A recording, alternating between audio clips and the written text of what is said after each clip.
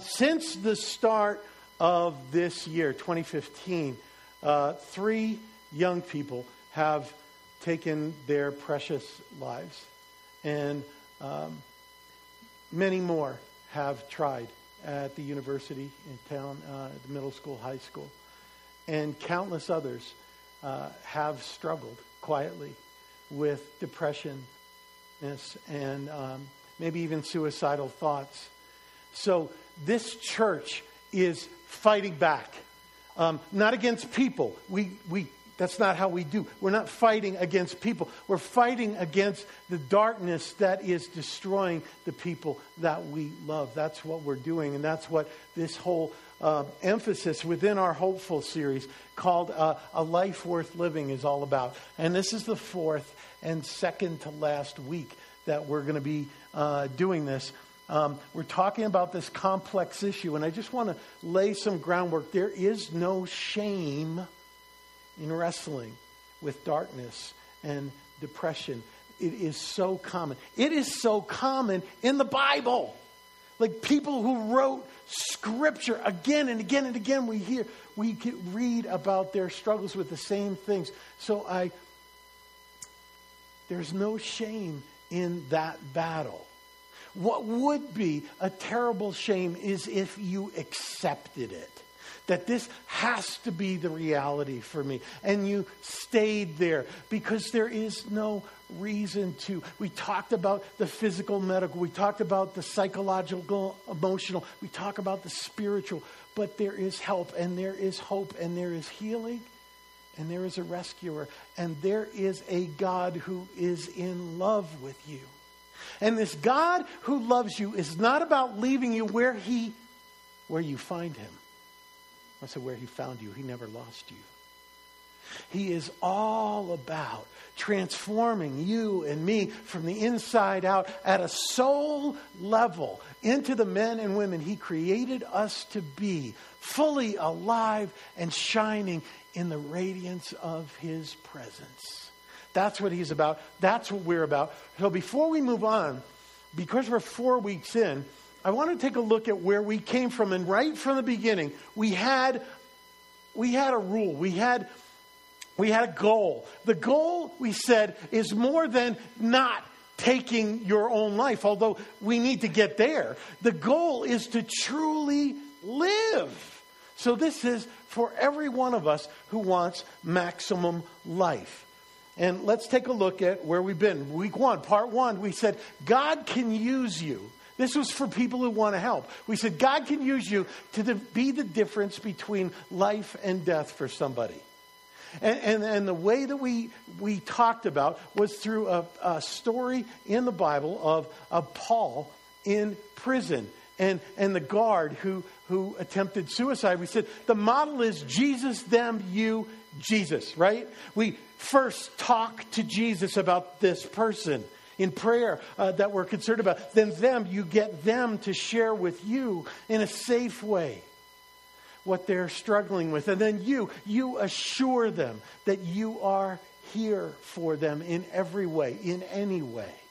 That you are going to walk through this with them. And finally, Jesus. Our ultimate goal is to point them to Jesus because we don't want them simply not to take their life. We want them to truly live. And in part 2, this was for people who are struggling. We said meeting others' needs is what you need, is what I need. That when you and I lift the burdens of others, we realize that Jesus is lifting ours.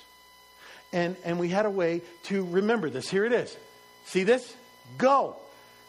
We love God, love others. We take the focus off of our own struggles, not to diminish them. They are real. But when we focus on God, when we focus on others, like God starts lifting ours. And we have these pins if you need to remember. Love God, love others. Go. And in week 3, here's what we did. Week 3, we said the solution is not just to get any hope, but to get unbreakable hope. And we had kind of a mathematical formula here. A broken person placing hope in another broken person or thing equals broken hope. You follow me? To boil that down, broken plus broken equals double broken with cheese, right? You get that, right? So you could, the goal of last week was you could put your hope in the God of hope. We can push all of our chips to the middle of the table. That's what we did. That's what we did last week, if you were here with us. Now, the podcast from last week, we had some technical difficulties with it. So what we're going to do, for those of you who need it, or those of you who missed, we're going to put the manuscript under sermon resources, okay? So you can refer this and you can follow the whole series if you need to. That was week 3. Today is week 4. Here we go. This is what we're talking about. How to defeat the gray days. Now, people who struggle with depression and suicidal thoughts are not the only ones who experience gray days. Amen? I mean, really? I mean, all of us do. So this is for all of us. But you must take intentional and internal action to defeat the gray days. Because you may not be in control of what is happening, but you are in control of how it affects you, how you respond to it. And that's true regardless of what you believe here, whether you share the Christian faith, whether you're a follower of Jesus Christ or not. That's true. You may not be in control of what's happening, but you are in control of how it affects you, how you react to it. So that's what we're looking at this morning. And I'm excited about this because it's highly practical. When you leave here today, you will have 5 steps, 5 things that you can do to defeat the gray days. And we often think about when we face gray days, you know, where just your mind is just consumed with difficulty or the struggle or darkness, and you can't enjoy the things you normally enjoy, and the people who normally give life to you, you just, everything is gray. I mean, down to a soul level. And we often think that it's an outside thing. We need to change something on the outside. And some of you, I might be related to some of you who would think we need to change. We need to buy some clothes. We need to buy some shoes. That's going to do it. Or, right, or some fishing tackle or something, whatever you're into. Or we need to go out and we need to exercise crazily, work out like a mad person. That's what I do, obviously. Get a little more ripped. It's what I'm about. The outside in. We need a change of scenery. We need to go to another place. We need to go do another thing, a different thing. We need to eat or drink or ingest or smoke or something. Something that makes us feel better, right? But that doesn't work. Take a look at this. This is true. Take a look. Outside fixes are simply anesthesia. Now, anesthesia is very useful for short-term pain deadening. Amen, Jimmy? Yes, that's what he does. Right? Not eat and drink and smoke. He's an anesthesia guy, right? Outside fixes, though, are simply anesthesia. When they're over, you come back down to gray, if that's what you wear. You have to change your inside. It's an inside job. So these 5 are things on the inside of us. God always works inside out. We always want to go outside in. That was like the Pharisees, right? We're going to fix the outside and the inside will take care of itself. No, quite the opposite. This is an inside job. And you will have 5 internal things that you and I can do starting today. Now, we find these 5 steps in the lyrics of a song. And the song was written by someone who was appointed by King David to be kind of the Eric Williams, right? Or Lindsay, the worship leader. This song was written by the worship leader appointed by King David to lead songs, to lead praise and worship in the temple. Now, this worship leader is having the grayest of gray days. The grayest of gray days. And that is where we're going to find our 5 steps. Now, this is another reason for you, if you struggle with depression and darkness, to stop beating yourself up. Somebody whom was appointed by God through King David to lead his chosen people in worship, struggled in this way, as did Elijah, as did Abraham, as did so many other people in Scripture. So stop beating yourself up. Don't you think, just on a side note, that if the Bible was all made up, the people who wrote it would take out the parts where they look broken and depressed? Wouldn't you? Okay, we're going to find this song in Psalms. Psalms is a collection of songs, right? It's an iTunes list way before iTunes was cool. And chapter 42, pick it up in verse 5. And the psalmist, the writer, wrote this: "Why are you cast down or downcast? Oh, my soul, why are you in turmoil within me?" Now, this is darkness, the soul level darkness. This person, this man, has the weight of the world on his mind, on his heart, on his soul. And some of you know what that feels like. Crushing. Why are you downcast, oh my soul? Why are you in turmoil and unrest and confusion inside of me? This guy is spiritually authentic, spiritually honest, and that's what we want to be, right? He's not the guy when you go up to him and you say, "Hey, how you doing?" "Fine." "Fine." Tell your face, right? "Fine." Look, if you're a married guy, I'll just give this to you for free. If you're a married guy, you know that when your wife says fine, it's not fine. You know this, right? Because if you don't, we have counseling for you. It's not. This guy is spiritually honest, spiritually authentic, and he goes on, "Why are you one?" He says to himself, "Put your hope in God, for I shall again praise him, my salvation and my God." And we're going to be returning to this throughout. We're going to get our 5 steps from here. So let's take step 1. Here it is. Take a look. Step 1 is this: don't listen to yourself. Do not listen to yourself. The writer could have listened to all the voices he was hearing in his head and his heart of self-judgment, condemnation, doubt, and self-pity, but he didn't. Don't you either. Don't listen to yourself. He confronted himself. He asked himself, "Why, self? Are you so downcast, oh my soul? Why are you in turmoil within me?" He didn't accept it. He confronted it. He could have listened to all of those voices, but he confronted it. And we need to do the same. Why not listen to yourself on the gray days? 2 reasons. Number 1, because no one has been harsher, more judgmental, and harmful to you than you. No one has thought as many bad things about yourself as you have. So don't listen to yourself. Number 2, why we should not listen to ourselves on the gray days is if you do, chances are very high that you would be listening to this. Take a look. Lies.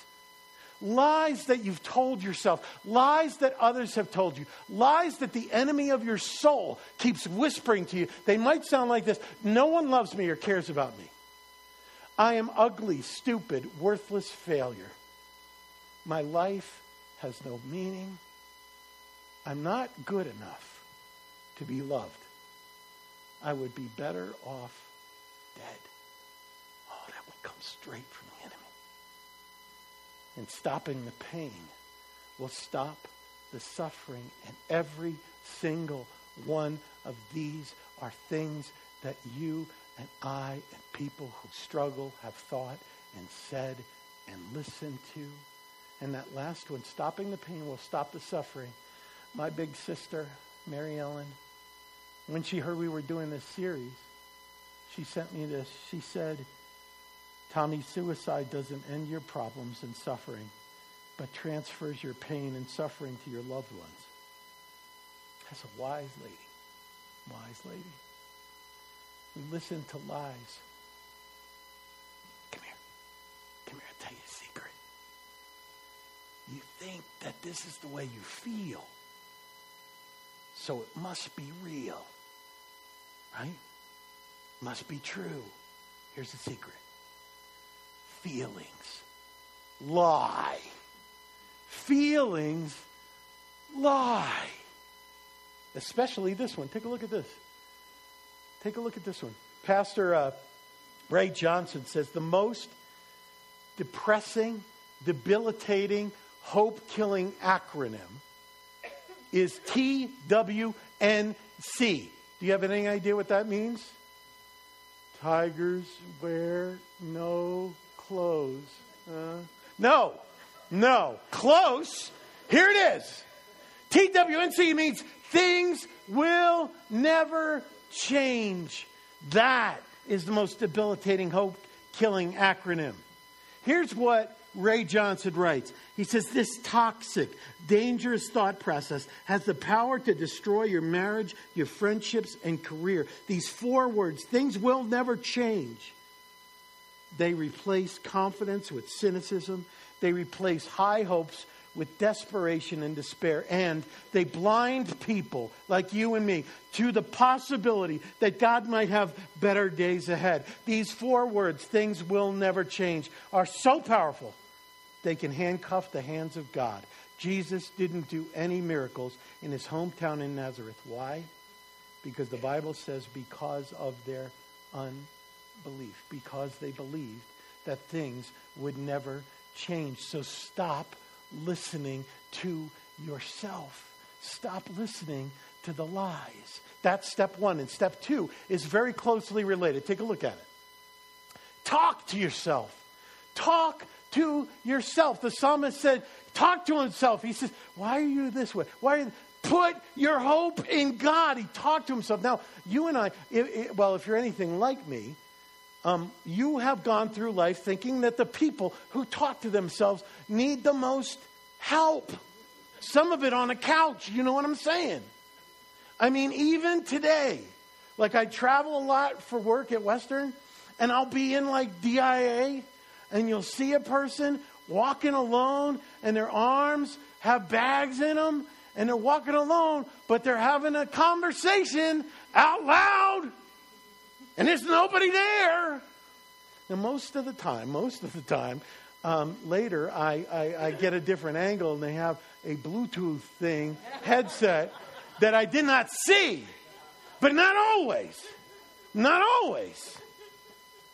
And like in those cases, like I'll give them a lot of room. Because maybe they do need help. And a lot of room. And I don't want like their pet unicorn coming after me or nothing, right?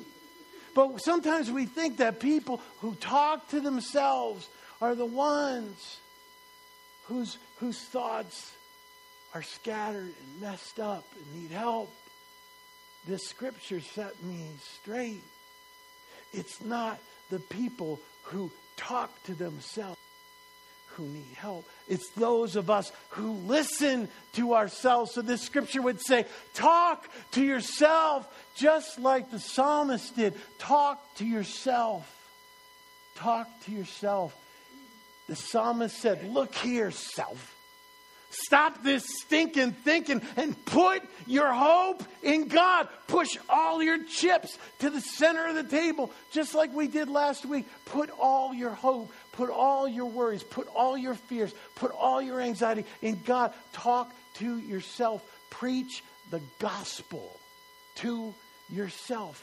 Jesus is for me. Jesus came for me. He died for me. I am forgiven in him. He has risen for me. I have his righteousness. I have his approval. He is here with me. He will never leave me. He will never forsake me. I am the apple of his eye. In him, I am righteousness. I am accepted. I am enough in Christ. Preach the... Look, the best message that you will ever hear will not be from me. Please hold your amens. That hurts. Okay, just hold them. I see. The best, most effective message that you will ever hear is the one that you preach to yourself. To yourself. And the title of that message, or one of them, might be, Put Your Hope in God. Self. What are you doing?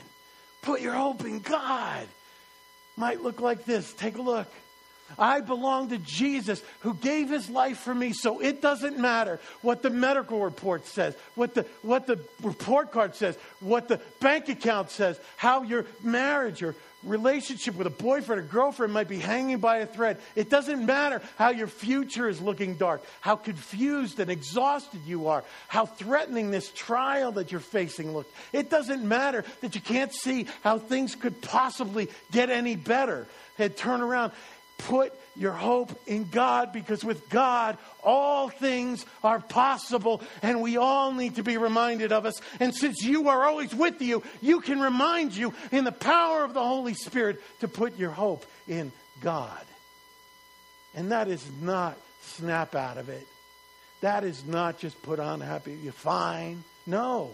This is doing business at a core soul level with God. And doing battle for your own hope and your own joy. And all of us need to do it. So talk to yourself. Stop listening to the lies. And talk sense. Talk the gospel. Talk truth to yourself.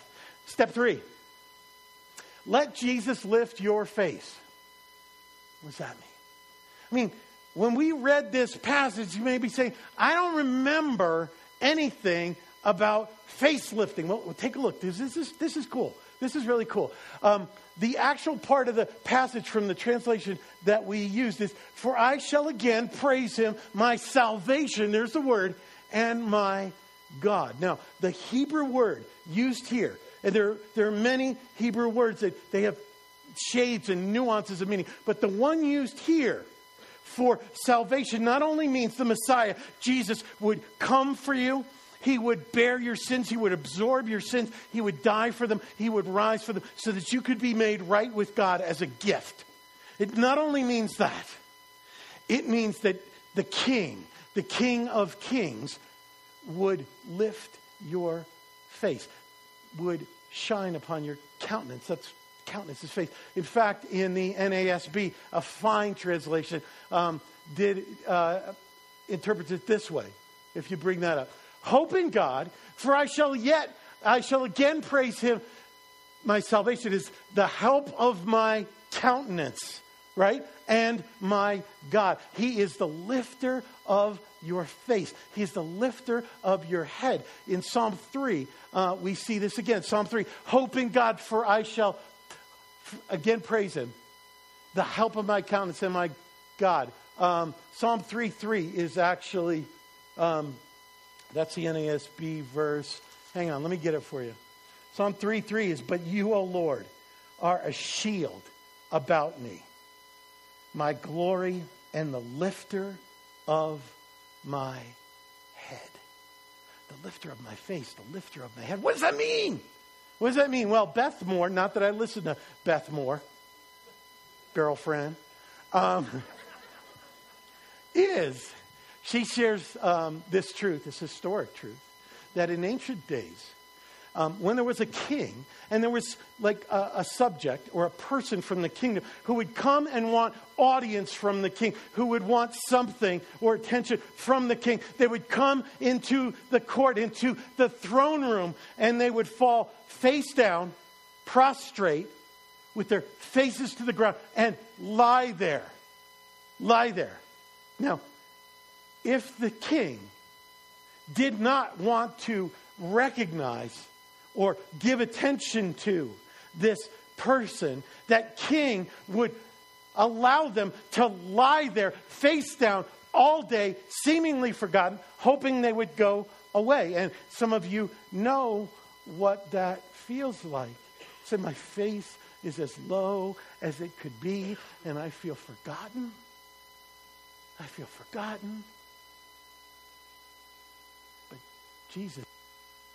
Jesus is the king who, if the king wants to recognize the person, they would lift the person's head, lift the face. And Jesus does that. He is the lifter of our head. He is the lifter of our face. Eye to eye with him. And in his eyes we see the forgiveness and the grace and the joy and the compassion and the encouragement and the hope. So we come face to face with Jesus and he lifts our face. And my friends, that is a facelift that every single one of us can use. And it's free. It's free. He's the lifter of your head. He is the lifter of your face. And when he does that, the clouds start to part. As soon as he starts to lift your face, the clouds part and your hope is kindled and your burdens are lightened and your heart is encouraged. Have you had an opportunity where God has lifted your face? I hope so. The reason that I have the blessing of standing here and sharing the Word of God with you is because God lifted my faith. 7 or 8 years ago, it's getting close to 8, I was leading worship at Community Church, good friends of ours down the street. And God was doing something in my heart where I just felt like my life was being wasted and that I had this burning desire to share with people from God's Word how much he loves them, how much he wants to do in and through them and for them, share the gospel, to preach. And it got so bad that I was downcast. I was just like a weepy, dark mess. And they had a woman whom I had not previously met. Her name is Terry, and she comes from Colorado Springs. And Terry is a great, strong Christian woman who has certain spiritual gifts. And she was praying over people. And we had done the music for this service over at Community. And she was asking for people to come pray. And I'm just like just silently, tears are just streaming down my face. And I just decided to come and sit in the chair. And I looked at her and I said, "Can you pray for me?" She says, I will. I know what you need. I said, "You do?" She says, "Yeah, you need to preach. And you're feeling like God has forgotten you." And she prayed. And God would lift my face and assure me that he had not forgotten me. And that was an amazing experience, but nothing happened. Until 3 weeks later, when an elder from this church asked me to lunch at Mario's, I can still point out the booth. And he said, "We lost our pastor kind of suddenly. We need to do a search. Do you think you could fill in on Sundays?" It's like, yeah. I had to go talk to Steve Morehouse and all of that, but they were a blessing. And then, the search didn't go so well, and after a while they just said, "Could you stay on?" And God lifted my face, but he'll lift yours. And that doesn't just mean that we always get what we're aching for. Sometimes we don't, and we find out that he is enough. I could start telling stories about that, and we'd never get home. But each one is equally sweet when he lifts our face, and that's part 3. And before we move on to 4, I just want to say that we who claim to be followers of Jesus Christ, we need to go out and be face lifters. We need to be face lifters. When people are with you, they have more hope, they have more encouragement, they feel more loved, they feel more blessed. When you go out and lift faces, my wife taught me that. We need to be face lifters. Because that's the opposite of what we do sometimes, particularly when we're in school at putting people down. In all the testimonies of everybody who has struggled, most of them say, people did and said some awful things to me. Well, let's fight back by being face lifters. Okay, 3. That's number 3. Number 4, get your praise on. Right? Did the psalmist say, I will again praise him, my salvation and my... Wait, hold on to that. Hold on to that. I'm getting there. On the gray days the gray days are probably the day when you are least likely to have a song on your heart, a song of praise and on your list. But the day that you most need it. Right? So you got to do what we used to do. Now, if you're like 40 or older, you'll get this. We used to make mixtapes, right? We had a crush on somebody. We made mixtapes. Tapes were things that you recorded in music. And we put love songs and stuff on there for the girl or the guy because we couldn't say what we needed to say. And you young people are laughing. Now you just ask each other to prom using creepy, weird ways so you don't have to say the words. We use mixtapes. It's all the same. You need a praise tape. You need a song or a group of songs that are your go-to. Now, yours won't be the same as mine. I guarantee it. Because I'm musically a nerd. I went through high school and college as a closet Barry Manilow fan, okay? Yeah. Be kind. He wrote the songs. Make the whole world sing. So I'm not saying, bring it down. I'm not saying that your songs would be the same as mine. But mine. Okay? Powerful, older stuff. Larnell Harris and the Brooklyn Tabernacle Choir. I can be glad, for my hope is in the Lord. Okay? And rather than me just telling you, take a listen. Crank that. I can be glad, for my hope is in the Lord. Listen. 'Cause he gives me confidence that this world doesn't know. He's the Lord of all creation. And whatever Whatever the situation, I'm glad, for my hope's in the Lord. we're going to do it again. Come on. Sing it, children. For my hope is in the Lord. 'Cause he gives me confidence that this world doesn't know. He's the Lord of all creation. And whatever the situation, I'm glad, for my hope's in the Lord. Okay, that's enough of that. All right. You get your own. You can borrow that. I don't know which one does it for you. That's one of my go-tos on the gray days. And let me tell you, I will be walking down the city market grinning like a fool. And people think it's because of the peanut butter Captain Crunch I just grabbed. But that's not for me. That's for my wife. I'm grinning because I can be glad that my hope is in the Lord, even though my circumstances stink. My hope is in the Lord, and I don't know what that is for you, but I would say you got to be intentional. You need your praise tape. You need to go there. And you don't just need to listen to it, you need to sing it. Because if you're just listening to it, you're listening to somebody else praising. You can do that. You can do that if you're in public.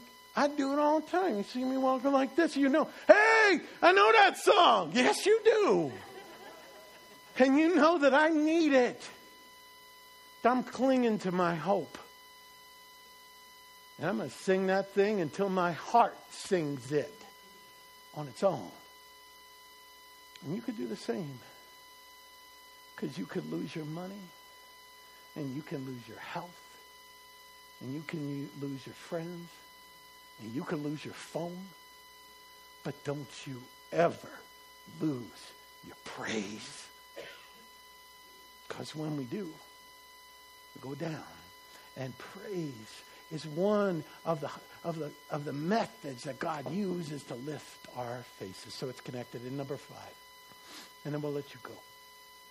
Let Jesus be your God. He said, I will yet again praise him, my salvation and my God. I said, what do you mean, let Jesus be your God? Well, Jesus is God. He is the God of the universe. He is the King of kings and the Lord of lords. But that does not mean that you have given him that place in your heart, in your life. It doesn't mean that a lot of people think that Jesus is their God because they grew up in church, or they memorize some prayers, or they come here, or we live in America, right? So, of course, Jesus is our God. Or we live pretty good. Or we simply believe that Jesus was, that he existed. It's a historical fact. We believe that.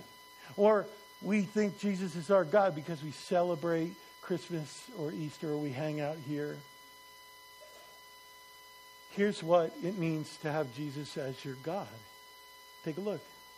Your God is the one who owns you, who sustains you, who rescues you. Is that Jesus, or is that someone or something else? Your God is the one whom you love most. Would you say that's Jesus, or would it be someone or something else? Your God is the one whom you live for and serve. Your God is the one in whom you find joy, your deepest hope and your deepest joy. What would you say is your deepest hope and your deepest joy? Would you say that's Jesus? What would people who know you best say is your deepest hope and your deepest joy? Your God is the one whom you with everything in your life. Your God is the one in whom you rest securely. Your God is the one whom you get your identity and worth from. Is that Jesus, or is that your accomplishments, your accumulation, your appearance, your Facebook life? Where do you get your identity and your sense of worth from? Is it Jesus? Look, because if you end up honestly being spiritually authentic, as we talked about, and saying, no, that's something else, then Jesus may not be your God, and you need to take this step first. Because look at me. Look, our God is not who our words say is our God. Our God is who our life says is our God. And Jesus, he made you, created you to be restless until you find yourself, your true self, under his Godhead, in him. So if he's not your God, he can be. So let's take a look at where we've been today. You got 5 steps. The first is, don't listen to yourself. Don't listen to the lies. The second is, talk to yourself. Preach the gospel to yourself. Preach the truth to yourself. The third is, let Jesus lift your face, and you know what that means now. The fourth is, get your praise on. That's how he often lifts my face. You'll find that. The fifth is, let Jesus be your God.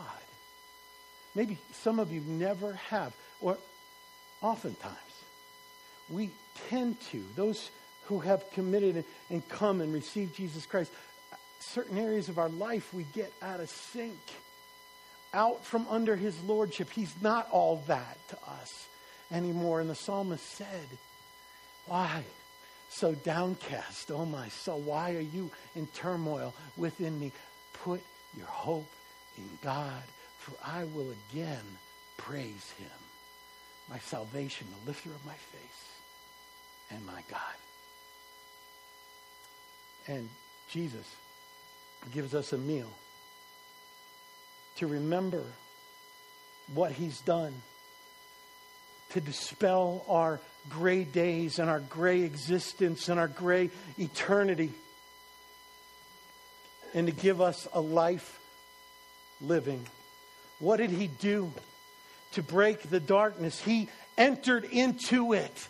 He loved us so much that he entered into our darkness. And Scripture even says he became all those dark things on the cross that plague you and me.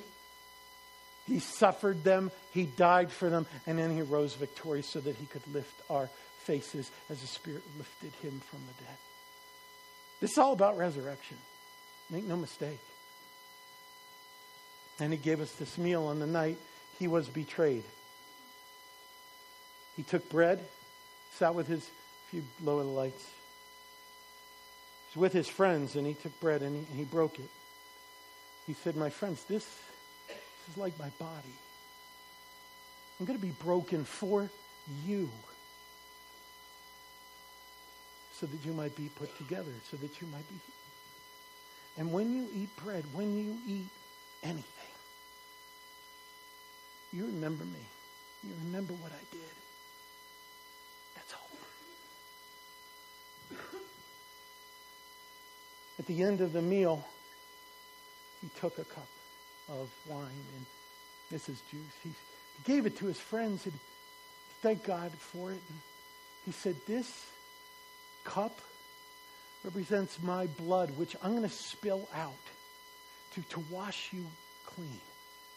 My innocent blood for your guilt, so that you can walk into the throne room of God in me and have your face immediately lifted. I'm doing this because I love you. And when you drink this, I want you to remember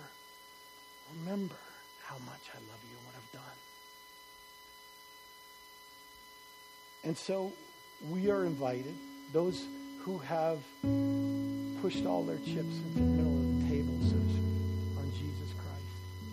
If you have trusted him as your Lord, as your God, as the lifter of your face, as the salvation of your life, then it doesn't matter if you're Baptist, Presbyterian, Catholic, Pentecostal, nothing. If you belong to Jesus, this is your meal.